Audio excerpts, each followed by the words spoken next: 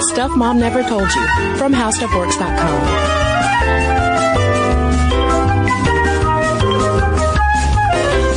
Welcome to the podcast. I'm Caroline. And I'm Kristen. And today, on another episode of Podcast Summer Camp, or our amazing talks with the podcasting women this summer, we are talking with Lauren Schacher, Maggie Levin, and Emily Blake of Chicks Who Script. Yeah, this fearsome threesome are a group of filmmakers and more specifically screenwriters out in Hollywood. And we've talked about Hollywood and women and gender and feminism so many times on the podcast, Caroline. We've talked about women behind the camera, in front of the camera, diversity, representation, the importance of Hollywood not ghettoizing women into rom-com only territory. And these are three women we were so excited to talk about because they have boots on the ground experience with all of these kinds of issues. Mm-hmm.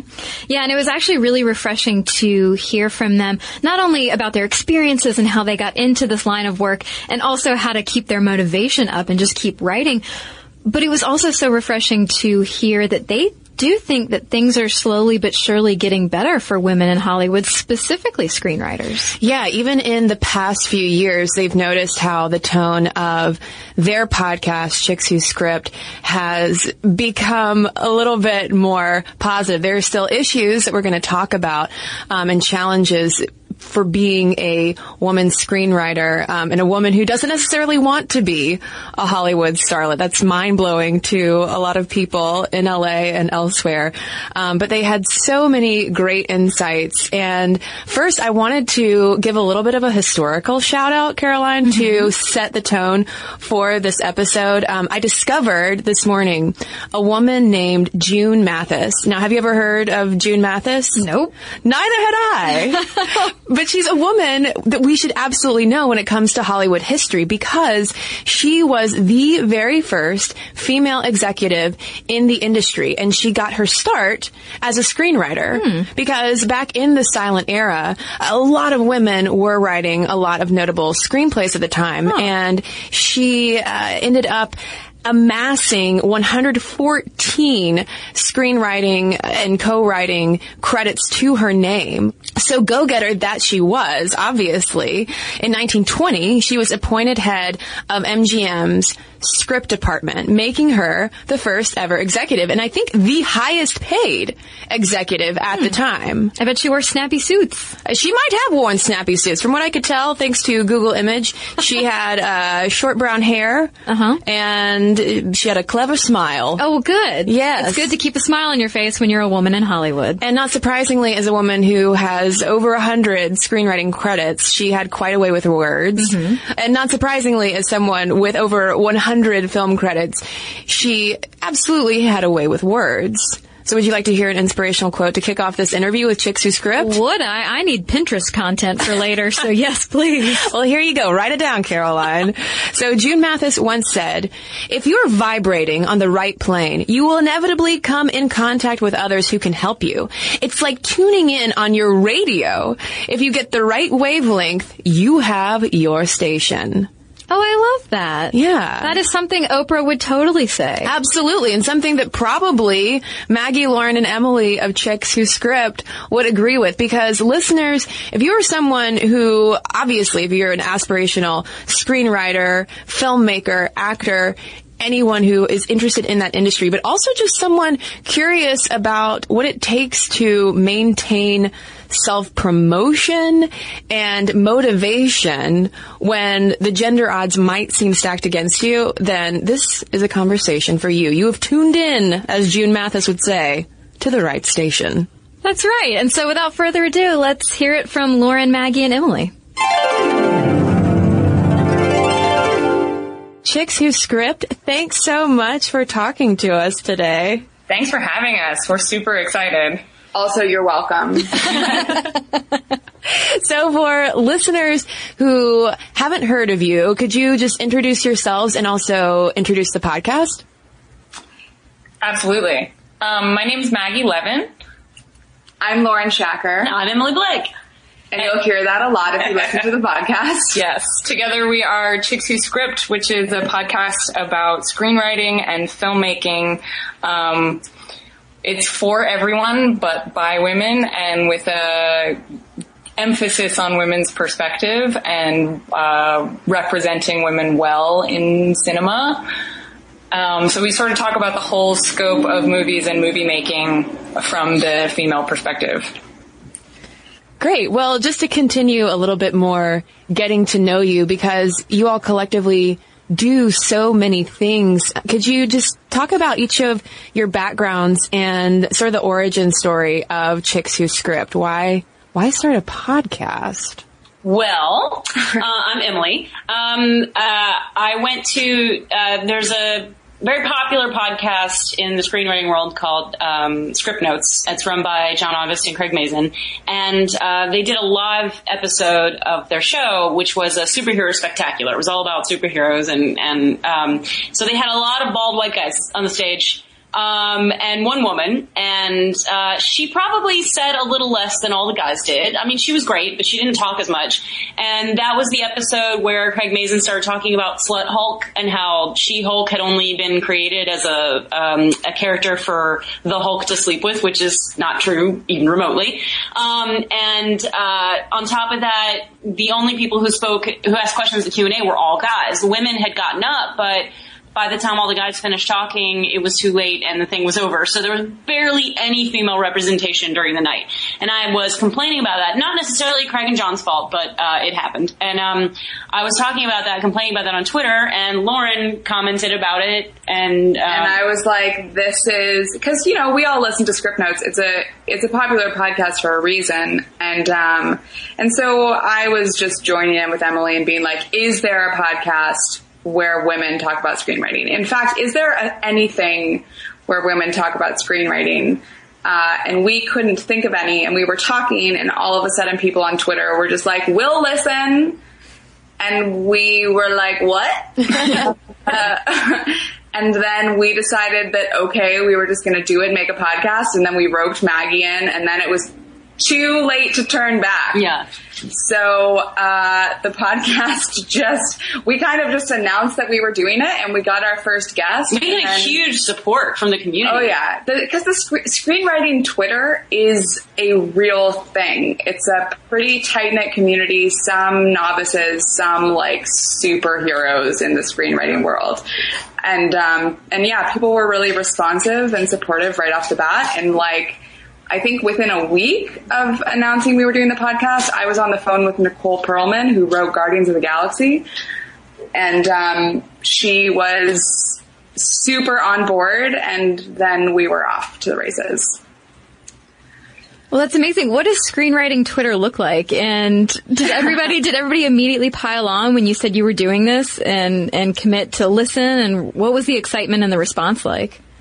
I think it was, we just happened to find a niche that hadn't been filled before, because as soon as I joined the conversation, it's true, people that we didn't know from all over the world and people of some renown in Hollywood were all like, yeah, there's a need for this, we would love to listen. And then it became pretty clear from early on, the sort of guest recommendation level was super high from the get-go. It was like girls really wanted to talk about screenwriting, and then people wanted to talk to the girls about screenwriting. It was a cool thing. And it's weird because trying to explain this to friends of mine who are not screenwriters, like they're like, wait, you know people on Twitter? How's that? Like you have mutual friends on Twitter? And yeah, screenwriting on Twitter is actually a pretty insulated world. Everybody kind of knows each other. Yeah. Well, and if you think about it, screenwriting is a completely isolated profession, right? So you've got all these people who aren't used to being out talking to other people.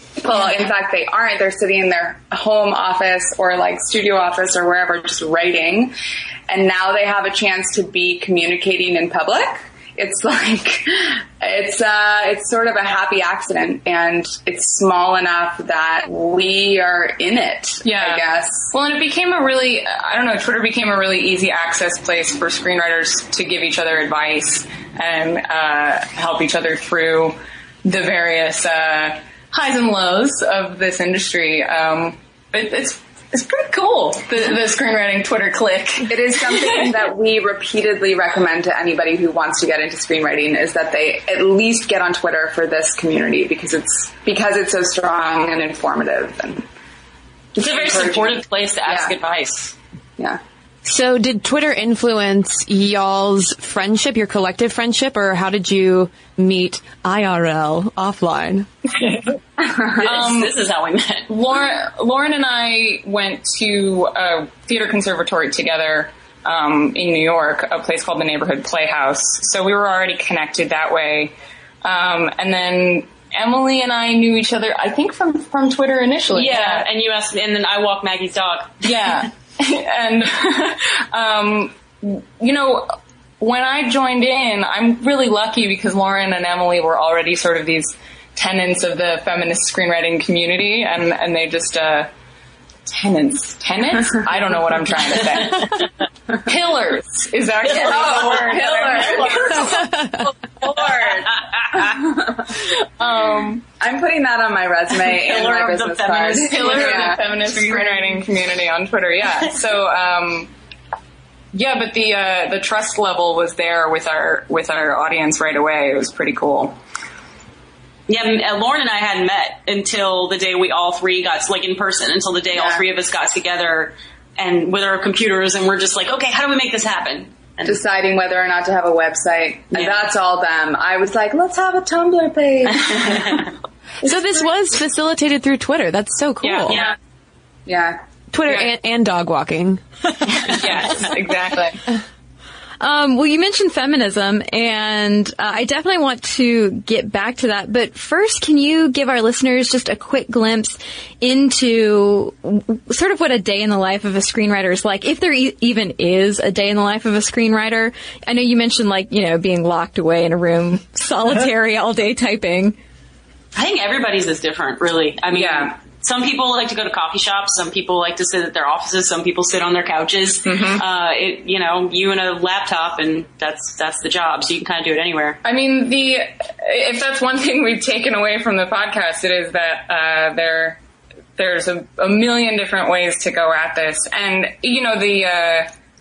as you start to do this for money, then it becomes inclusive of a lot of meetings, a lot of going to very fancy buildings where they hand you a water bottle, and then you talk about your awesome story and how excited you are about it, and you hope that they get excited too. But yeah, there's coffee shop writers, there's pajama writers, it's all over the map. Yeah. And some people write for very long spans of time, some people only write for like an hour at a time, some people write at midnight, some people write, keep regular business hours.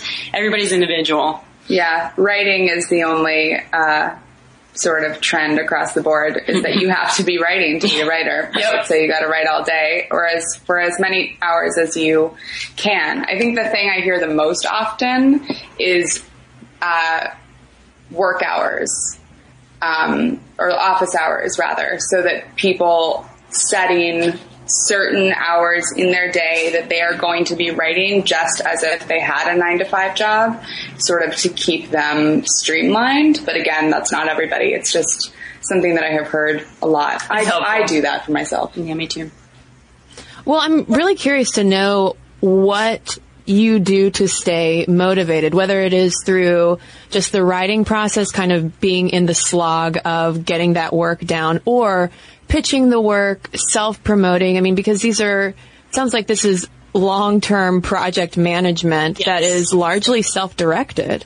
Yeah, definitely. Well, in terms of staying motivated and staying inspired, it's tough. At different stages, it can become incredibly challenging. There's some stuff with projects once a project is sort of off and running and has its own legs, then it gathers momentum. But when you're starting from zero on a project, I mean, I'm going to keep coming back to Twitter. That's one of the reasons why Twitter has been helpful, is because it is like a group of, like accountability buddies and people that keep you, moving forward. But also it's like, you gotta, like any other area of something that's art related, I think it's like if you want to be an actor or director or dancer or painter or whatever, you just have to really want to do it.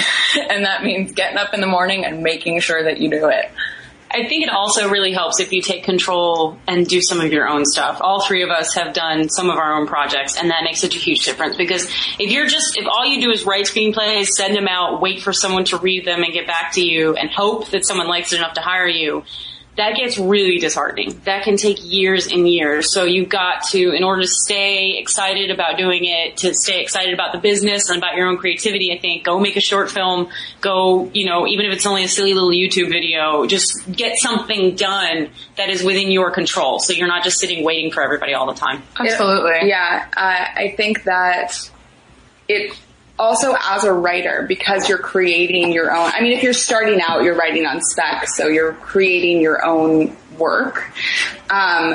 If you're writing about things that are really important to you, right? Really, passion project is obviously the most common phrasing for that. But if it's something that you have to tell, a story that is coming forth from the center of your being, that can push you forward.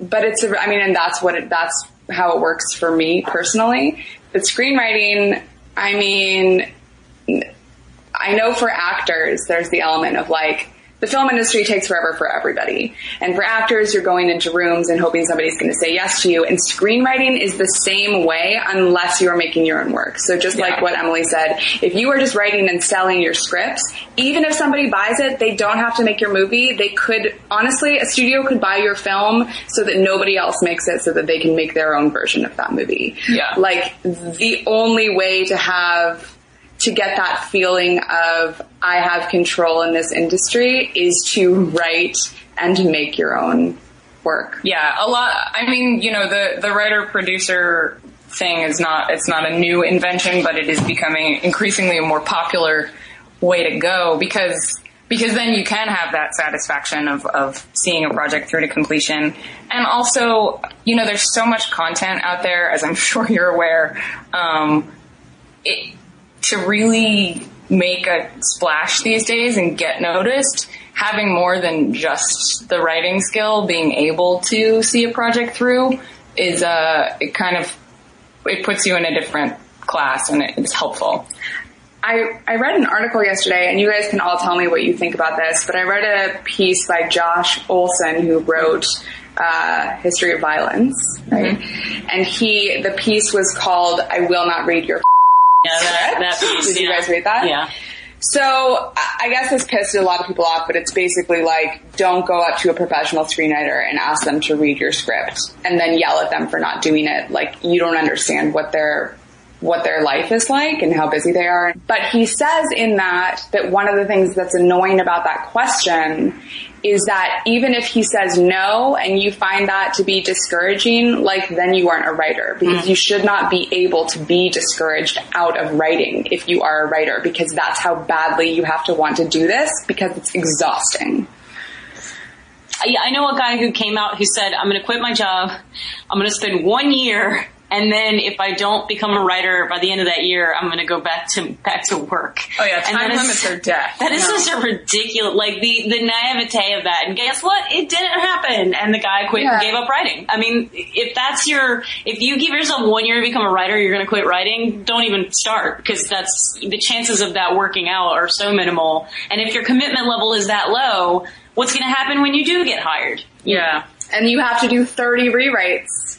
On a script in a month with notes from 40 people. Yeah, I think as we've learned again from the wide array of guests we've had on our podcast, most people who become really, really successful in this have been in it for a long time, and they've always had a very long haul mentality about it. It is definitely a marathon, not a sprint. Did we sort of answer your question? Yeah, no, Caroline and I are just sitting back listening, fascinated. And it's reminding me, as I'm hearing y'all talk about, especially that conviction and the hard work and just sort of the long road that you have to hoe to get there, I realize that I have seen either on screen or read depictions of, the convicted male screenwriter who has this, he has to write, this is his passion. But then stereotypically, I don't know that I've ever seen it portrayed as the female screenwriter. It's always like, oh, well, of course, if she wants to go to Hollywood, then she wants to be in front of the camera. Yep. Which is exactly how Hollywood looks at it as well. Oh, I was told that when I moved out here. Someone told me, "Oh, you're pretty enough to be an actress. It's funny you're going to become a writer." It's like that's the end goal. Like, why aren't you being an actress? Right. Oh my gosh.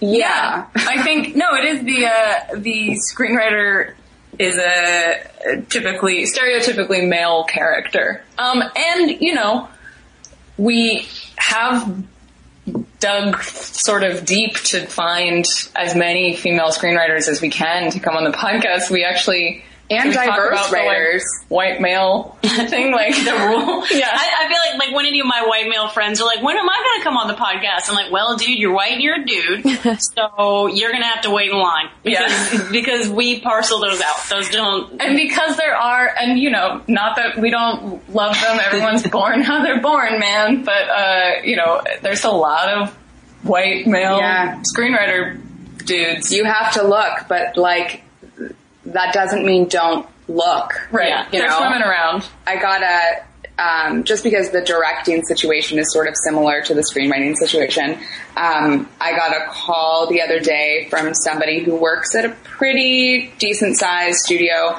looking for a female director because they, quote, didn't know any. Oh, God.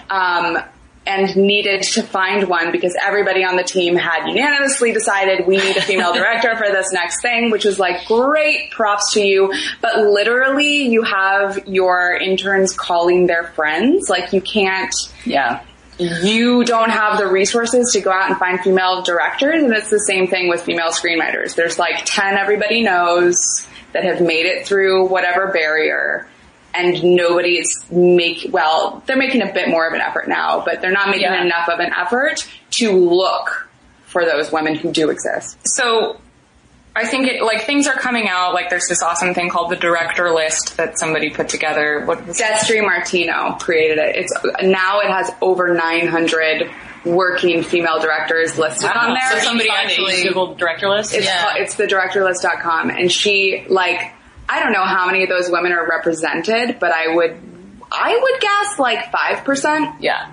The ratio is really low and women have been, and I'm not saying that this is a universal rule. I understand that there are exceptions, but I feel like a lot of women have been sort of relegated to the indie area for years and years, because of various complicated reasons, it's difficult to break in. The glass ceiling is a real thing, and it's wonderful that it's part of our cultural conversation now, trying to fix this and trying to achieve parity. And the more we can raise the profile of the large discrepancy between the number of working female writers and working male writers, I think the better it gets. But there's work to be done for sure. Well, so in terms of women working on a lot of indie movies, is that because they are helming these entire projects themselves? Like you talked about, if you want to get your... Yeah. And so you end up finding, the director and the writer are the same person for the majority of these indie projects that we're talking about. Yeah. Kristen and I did an episode on women directors in Hollywood, and it seems like there is a lot of attention on female filmmakers as outsiders kind of looking in and following Twitter and following trend stories and stuff like that. Do you feel like there is a similar amount of attention or enthusiasm or curiosity about female, whether it's filmmakers but screenwriters in particular in Hollywood, or do you think that people are just treating women like a trend? I think it's amazing what's happened in the past year. Since we started the podcast, the first couple episodes, I feel like we talked with a lot more of a sense of despair and anger. And this was less than a year ago, our first episode. Yeah. And things have changed. The conversation has changed drastically in the past year. I don't know what the numbers are like yet, but I do know that studios and production companies, big ones, are actively seeking out women writers to come in and pitch now. Everyone all over town is looking for female-driven stuff. People are, it seems to me from my little corner that people are taking notice, and also people are taking notice of the dollars that women spend at the box office. I mean, 50 Shades, we can tear that to shreds all day, but it did amazing numbers and it was all women. Same with Pitch Perfect. And I'm excited to go see Magic Mike this week. Yeah. And I follow a lot of like comic book movies and superhero stuff, and that's been interesting because, you know, when people were talking about the Wonder Woman movie, there was a big clamor for the Wonder Woman movie to be directed and or written by a woman, and people complained about it, like, why should it matter? Blah, blah, blah. But because people complained and yelled and made such a fuss about it, they did go out of their way to find a female director, and that bled over when they went to now they're making the Captain Marvel movie, and they made absolutely certain that their writing team, they had one writing team that was women, and when that writing team didn't work out, they went on and found another female writing team, the same people who did Agent Carter on TV, which is cool. great. So, because they're already in the Marvel family as well, but and that is a field that has traditionally been just dude everywhere, because how could a woman write an action movie? That's impossible. I think it's going to be really telling in the next year to see what actually was fruitful this year, because it does, like, not to be the naysayer here, but it's incredibly exciting to hear how many people are looking for female-driven work, looking for female writers, and looking for female directors right now. Like, that for sure has not happened before. It's new. It's amazing.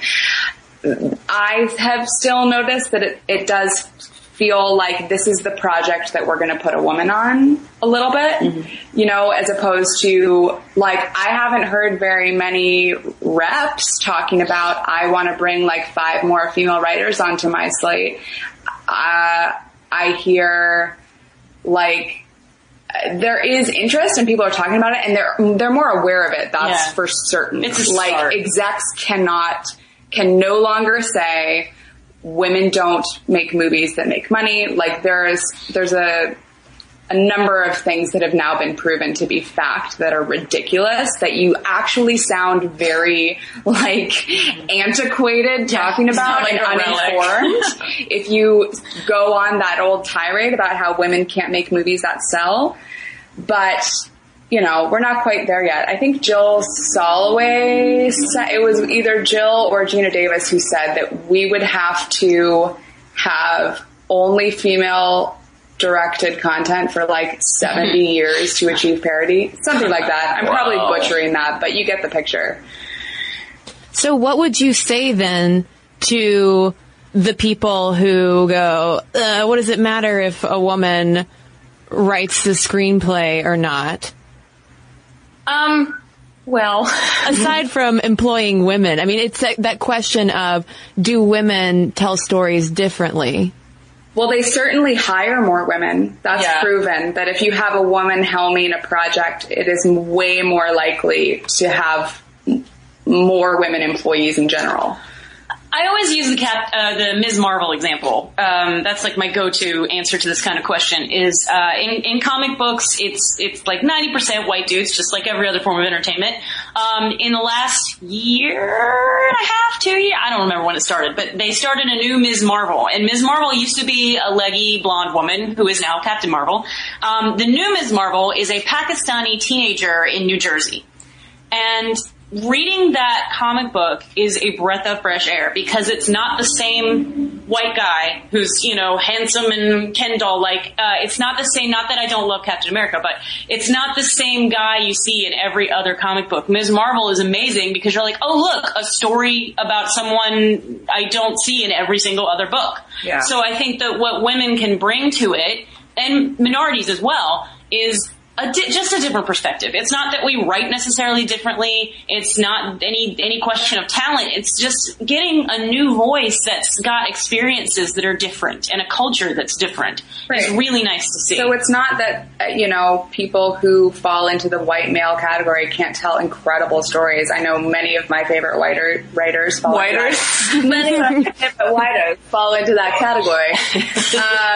But yeah, it's just about different perspectives. Like our world, our culture is so shaped by storytelling, it's ridiculous.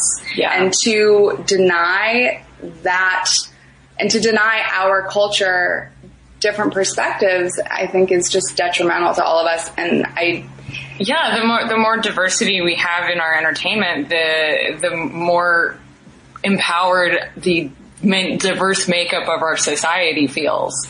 I'm particularly passionate right now, cause I tend to write I come from a music background, not like a music background. I come from a music background. Yeah. And so I do tend to write a lot of stories about rock stars and touring and music and bands. Right now I am actively trying to work on projects where my characters are in STEM careers and other things that, I feel like we have 1.5 million Disney shows and YouTube channels that teach little girls that it's wonderful to be a celebrity and to be a rock star. And I would love to see some shows come out in the next bunch of years that show little girls how awesome it is to be an anthropologist and a scientist and a doctor. Sorry, I just went off on a personal tangent. No, I agree with that.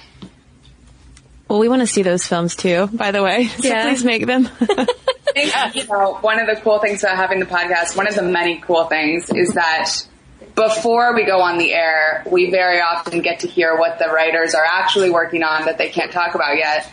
And there will be some of those projects. Yeah. They are coming. Yeah.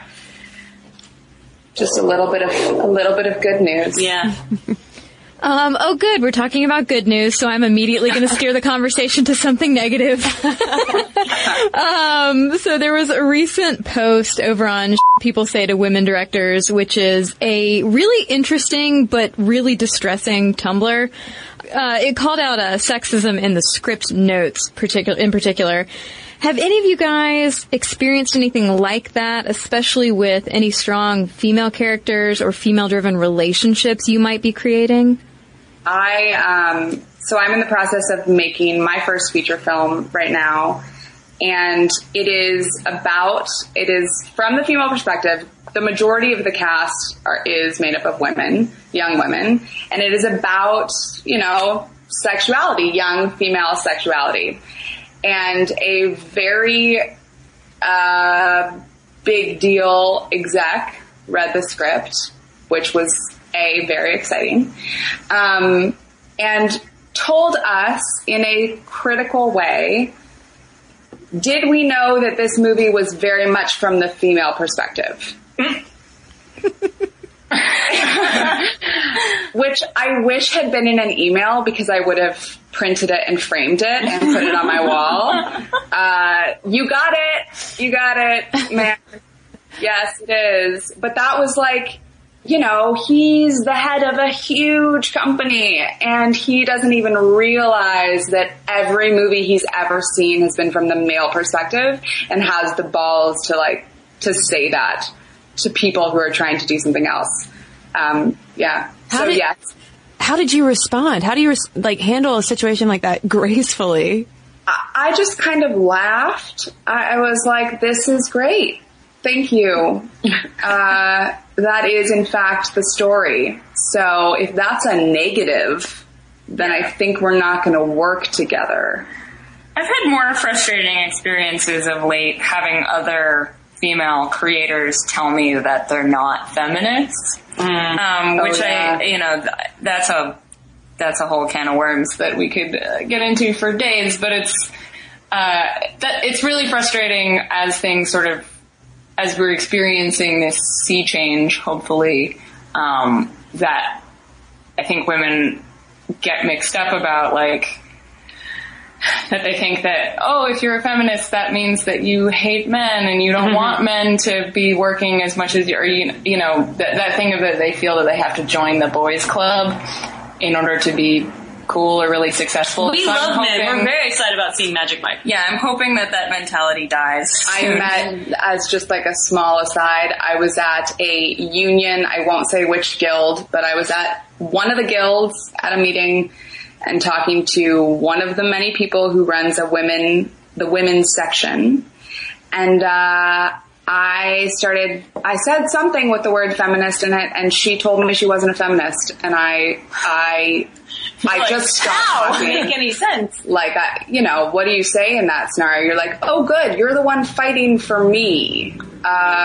Okay. Yeah.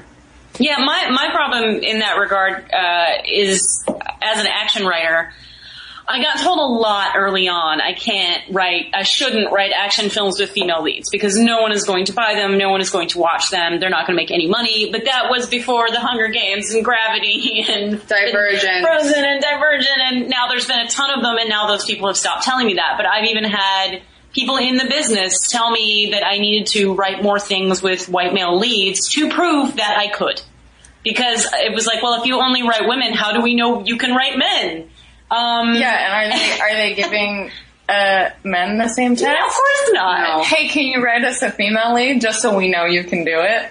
Because women are like aliens, you guys. They're really hard. What was the, you don't have to say this if you don't want to, and you don't have to, and don't name the writer, but the Cars thing that you got. Oh, yeah. A specific A-list writer whose movie you have seen, I guarantee you, makes $1 zillion a year. He basically said to me once when I was talking about screenwriting and how there were fewer women in screenwriting professionally, he said, well, the reason is that women just don't have what it takes to sleep in cars. Men apparently are willing to sacrifice and women aren't, was his point. Yeah, we're really bad at sacrificing things. Yeah. We're really a selfish gender. I also know a ton of male screenwriters sleeping in cars currently. Yeah. Oh, no, I know. Everybody lately. I guarantee this dude probably never slept in a car. Definitely. And right now how much money he makes per script? Yes. Yeah, he's very rich. Oh, man.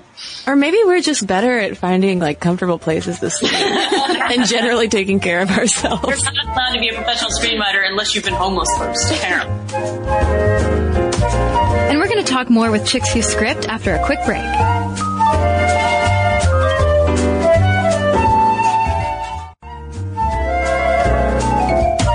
So is being a loud and proud feminist, as I see happening in the snapshots that I do see of when I lurk on screenwriting Twitter, is it a liability at all within the industry? Do you get branded in a way, or is it just more something that people unnecessarily try to avoid? Well, none of us works in the studio system. Yeah. So it's really hard to say. I don't know. Yeah. My experience is relatively, in terms of areas where that might happen, my experience is pretty limited. Because my stuff tends to be, if it's going into bigger hands, people with money, they know my work and they are excited to be working with me. Yeah. So, we've watched some people who swing sort of to the way other side of things, who are deeply using feminism on, maybe in a not so good way. Not naming names or anything. Get put in a rough spot and blacklisted, but I don't think I don't believe that that's based on their feminism. I think it's based on general attitude. Yeah, there's, did you guys see, I wish I could remember the name of the guy, interestingly enough, who made this little doc, but it's a video about the discrimination against female directors in Hollywood. Yeah, Celluloid Ceilings. Thank you, Celluloid Ceilings. Yeah, and it is on Bloomberg. So I think I know all of those women except for one, and they will tell you that they have, and they do in the video tell you that they've experienced blacklisting. So there are definitely those who have experienced it, and I think it's probably the women who've been the most outspoken. But then we also know women who've been on the podcast who say that not that they haven't experienced it. I think you'd be hard pressed to find a woman in this industry who hasn't experienced sexism, although maybe they don't realize they've experienced sexism. There was a writer who came on who I won't name, but she said that she couldn't really talk about the treatment that she got because she was worried that she would be kicked off the studio job she had. Right. But that it had been very misogynistic and that she had just thought to be strong about it and sort of push her way through and not ruffle too many feathers. And that being, yeah, there is still definitely an attitude of that you need to smile and play nice. And even if you are outspoken on various platforms, if you don't really want it to come up when you're going into big time meetings and stuff. So yeah, it's still, I think, a tricky area. There's an element of that. I just have an image of like some male exec bringing you onto the project and they're like, oh, we just really needed a feminine perspective on this. You know, you're great, cutie, and then take a seat. And you kind of just like, do you criticize the exec for calling you cutie, which he would never say to a male writer ever. Yeah. Or like, sweetheart, or giving you a hug. I've heard a lot of times that like, you know, you'll go into the meeting as a woman and the executive will try and give you a hug, which he would never do also. But do you make a stink about that? Or do you take the job because they have made the effort to hire a woman and then on the next job not work with that person? That's, I think that is the line that probably most people are walking. And that's what's kind of icky is should we be grateful that they've given us opportunities even though we're women? Right. You know? Yeah. It's tough. Yeah. Well, to start closing things on a high note, because obviously, because we don't want to discourage all of the, you know, the hopeful screenwriters listening. And I would say most of our episodes, at least lately, have been really positive. Like, I mean, I went home from our last recording and immediately launched myself into 2 new projects, and now I'm overloaded with work. Good job, me. But it was because we get inspired most of the time. So most of our stuff it started a little dark, but like you said, I think that over the course of the last year, we now have really gotten into a positive place. Yeah, we've seen a big evolution. I would be interested to go back and actually listen in what the conversation is like, and the opportunities for women are getting, at least from where we stand, noticeably larger, higher profile. It is a pretty exciting time to be involved in this community. If you are a lady thinking about writing, now is the time. Yeah. Oh, I was just going to ask who y'all's role models are. Who are the women in Hollywood or outside of Hollywood who you look to stay inspired and motivated and Gina Davis. Yeah, Gina Davis, Diablo Cody, Shonda Rhimes, Genji Cohen. Yeah.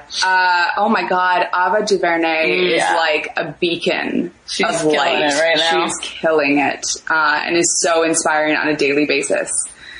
Kristen Smith, who wrote 10 Things I Hate About You and Legally Blonde, is awesome. I don't know. There's a lot of people. I mean, Jill Soloway. Oh, Jill Soloway. I mean, just watch that woman talk if you want to get inspired. Yeah. Who else? Tina Fey, always. Amy Poehler. And Amy Schumer. We could go on all day long. But that's great. I mean, that's great that you could go on all day long. It would have been really kind of discouraging if you'd listed 2 names. Like, only one lady. Yeah. No, there's a lot of people out there who are... Mindy Kaling. Liz Merriweather. Oh, yeah, Liz. Yeah.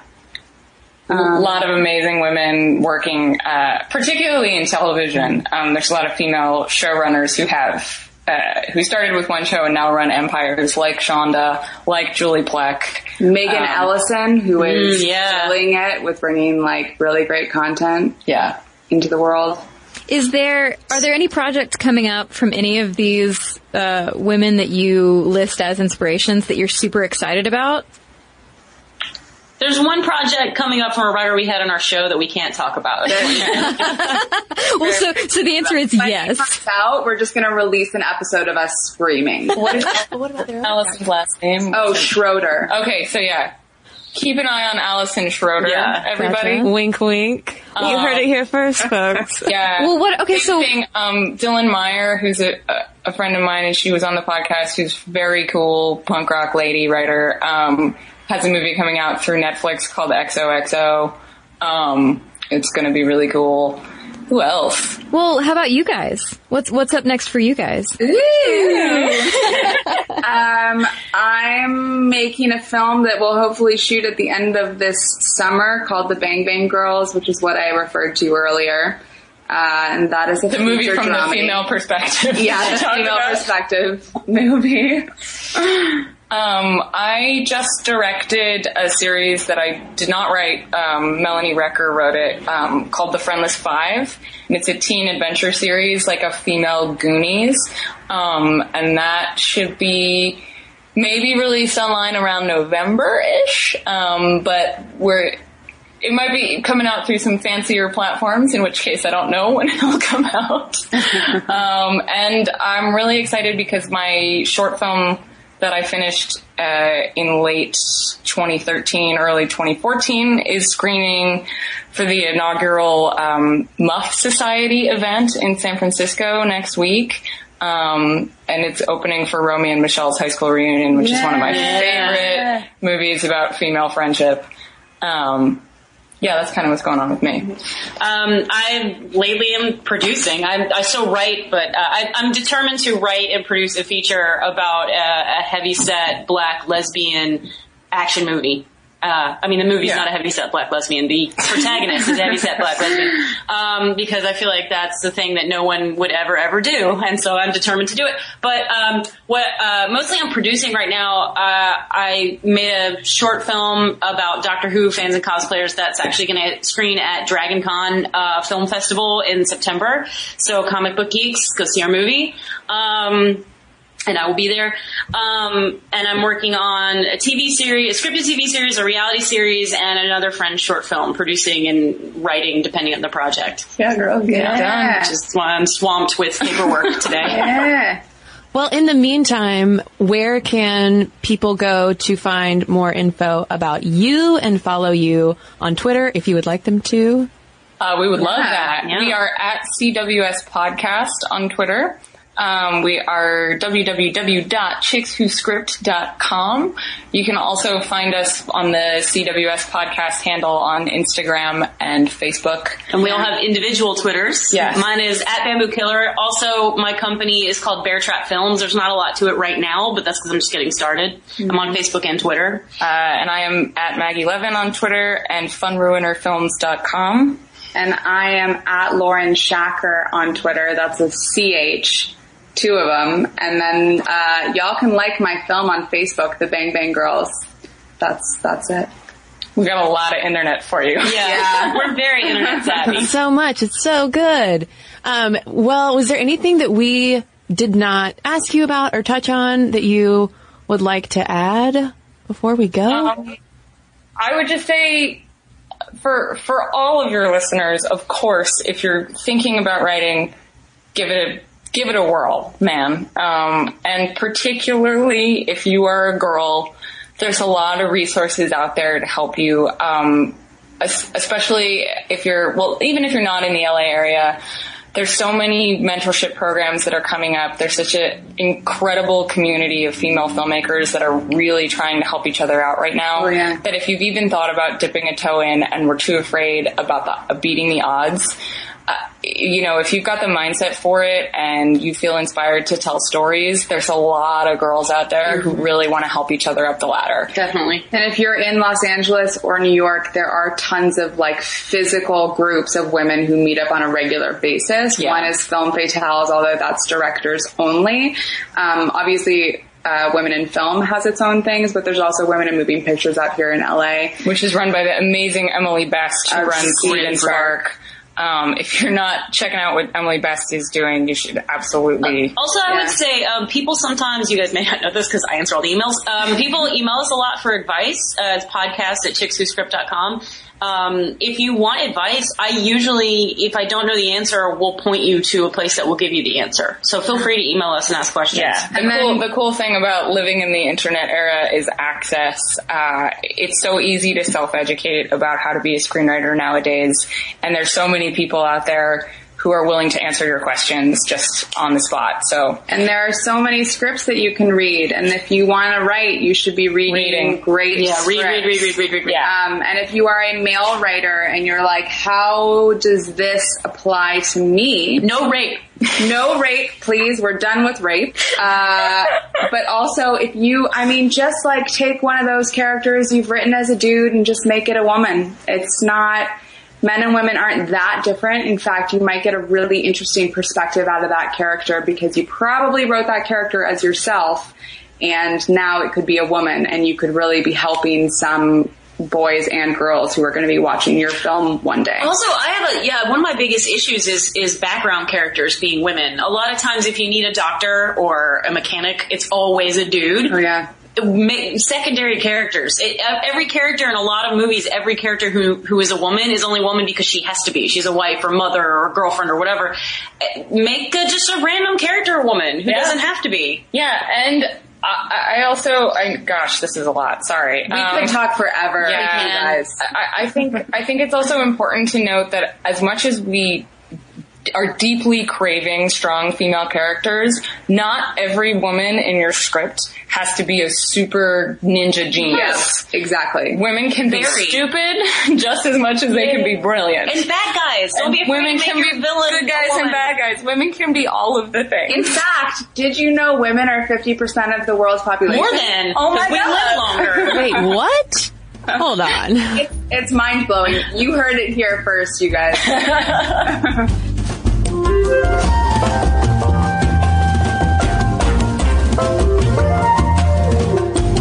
Well, thanks again so much to Lauren, Emily, and Maggie for taking the time to talk with us. Caroline, I don't know about you, but I feel like I have some insider knowledge on Hollywood now that I didn't have before, and also on screenwriting Twitter.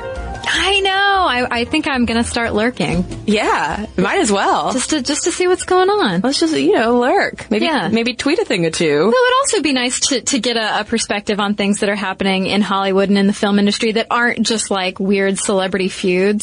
Things that are actually a little more interesting to read about. Well, and it's so informative to know what's going on at this background knowledge level to help all of these headlines that we do see about just women in Hollywood in general. Yeah. Pay gaps, representation, female Ghostbusters, etc.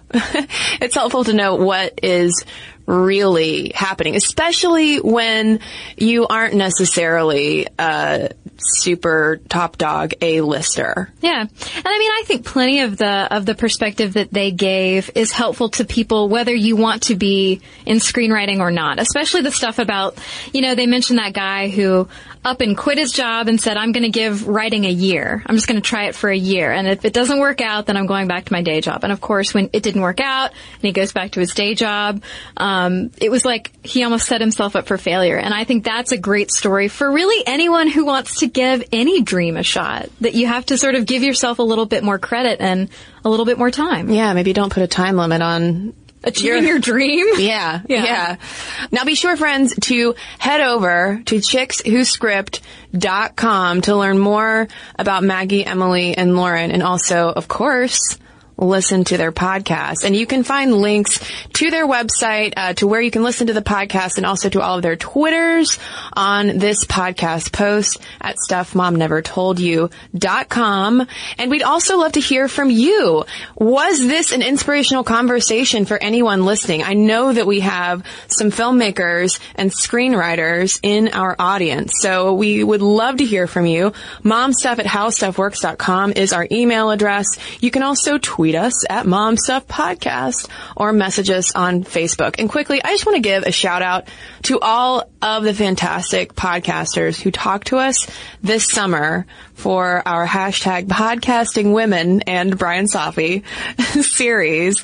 It's been a blast really getting to know some other people who are talking to the internet audio waves like we are.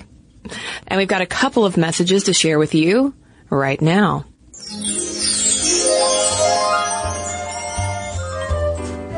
Well, I have a letter here from Christy in regards to our female urination device episode. It's pretty technical. She's got some advice for how to use them. She says, "Hi ladies, I'm a PhD student in the biological sciences. I've been listening to your podcast for several years now while working in the lab. Thanks for making such an informative and amusing podcast. It's helped me through many hours of tedious experiments." Well, you're welcome, Christy. Thanks for taking us along. So anyway, she says, "When I heard the FUD podcast, I was super excited and knew I finally had a good excuse to write in. As you mentioned several times during your show, FUDs are great for camping. I purchased one a few months ago for a 5-day backpacking trip. I decided to take along a FUD for several reasons. First, I did not want to carry toilet paper with me. Second, I didn't want to expose my rear end to mosquito and tick bites. Third, I find it difficult to keep splashes away from my shoes when popping a squat. I settled on the Shiwi brand because it had an extension tube and a carrying case. Since I was wearing the same pant, for 5 days I didn't want any splashes on it or my hiking boots. The extension tube was really helpful with this. The carrying case allowed me to stash the FUD in an exterior easy access pocket without worrying the guys on the trip seeing it. Okay, now to the good part. I had the FUD for a few weeks before we left for the trip. I practiced in the shower the first time, and that was quite easy. The following few days, I used the FUD each time I urinated at home and stood over the toilet. The first few times I was standing, I still pulled my garments to my knees. After getting the knack of aiming at the toilet, I needed to practice while wearing my hiking gear. So the first time using the FUD while wearing my hiking pant is where this story gets amusingly embarrassing. Imagining this is how I would use the FUD out in the woods, I did the following. Unbutton and unzip the fly, but leave the pant at waist level. Stand above the toilet with slightly bent knees. Position the FUD against my body and think of waterfalls. I'd used the FUD successfully half a dozen times already without issue, but wearing my hiking pant while using the FUD caused me to hold it at a slightly backward angle. Thanks to gravity, my urine did not run down the funnel, but down my legs. So here I am, a 20-something early career professional, having peed my panties. Luckily, my husband was not yet home, and I didn't have to admit to him my mess. Needless to say, I had to spend the next half hour mopping up the bathroom and doing laundry.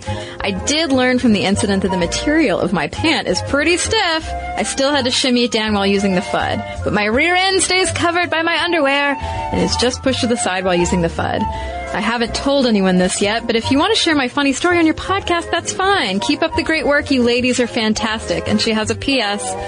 She says, I like to say pant, Stacey London style, and that's a pet peeve of one of you, right? And I think that harkens back to an old episode, like a long ago episode where I'm pretty sure I was the one who said that pant, the use of the word pant, irks me. Yeah, meanwhile, I'm in the camp of, if Stacey London says it, it's good enough for me. God, I just love her. She has my aspirational gray streak. It's a great streak. It's a great gray streak. All mine's coming into my sideburns.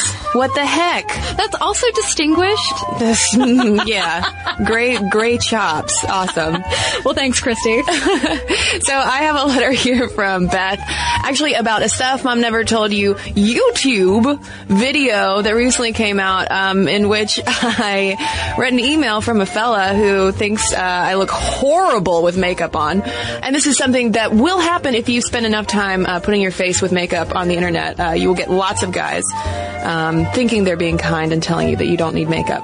So Beth writes, I really enjoyed your latest video addressing men who criticize women for wearing makeup. As someone who considers makeup a bit of a hobby, I find it really startling to see what feels like a large amount of men, and probably women too, feeling the need to criticize not only you, but many women on YouTube in particular for wearing makeup. I subscribe to a number of beauty bloggers, and I can't imagine how hurtful it must be to these women and men who are trained and professional makeup artists to be told how they look ugly or weird with makeup. Interesting enough, a number of these women also seem to be criticized when they appear barefaced as well. Yes, fact, that does happen. So apparently, for as many people out there that hate on us ladies for having makeup on, there are just as many willing to rip into us for going natural. Personally, I think spending that extra time on myself, both in the morning and in the evening to remove my makeup, has really helped boost my overall self-confidence and body image. That time of the day is mine. No one is there to bother me, and I feel like I can really just be alone with myself, literally staring myself in the face and taking the time to appreciate how I look with and without makeup. For me, it's like my version of meditation and my time to give myself a pep talk and work through any negative feelings I might have about myself. For those that don't wear makeup or don't get what the big deal is, I liken this to exercise. So many people seem to accuse those of us that wear makeup of doing it for other people, even if we insist we do it for ourselves. The same is true for exercise. You could tell me you love the rush of endorphins, the health benefits, or whatever, but I could turn around and say you do it to look good to other people. And there is certainly some truth in that, just as there is in wearing makeup. Who hasn't hit the gym a little harder when someone turned you down for a date? You might do do it for yourself, but maybe deep inside you also hope you'll look good to those around you. But at the end of the day, it's not about your outward appearance, and there's always going to be someone out there detracting from what you look like, whether it's because you're too thin, too fat, too made up, too plain, etc. But to me, if you feel good, you'll look good, because the real you is there when you feel your best, makeup or no makeup. Or at least I like to think so. So thank you so much, Beth. I agree with your stance on makeup. And she says, P.S. I happen to think red lipstick really suits you. So thank you, Beth. And my lipstick thanks you too. And if you have letters to send our way, momstuff@howstuffworks.com is our email address. And for links to all of our social media, as well as all of our blogs, videos, and podcasts, including this one with links so you can go check out Chicks Who Script, head on over to StuffMomNeverToldYou.com. For more on this and thousands of other topics, visit HowStuffWorks.com.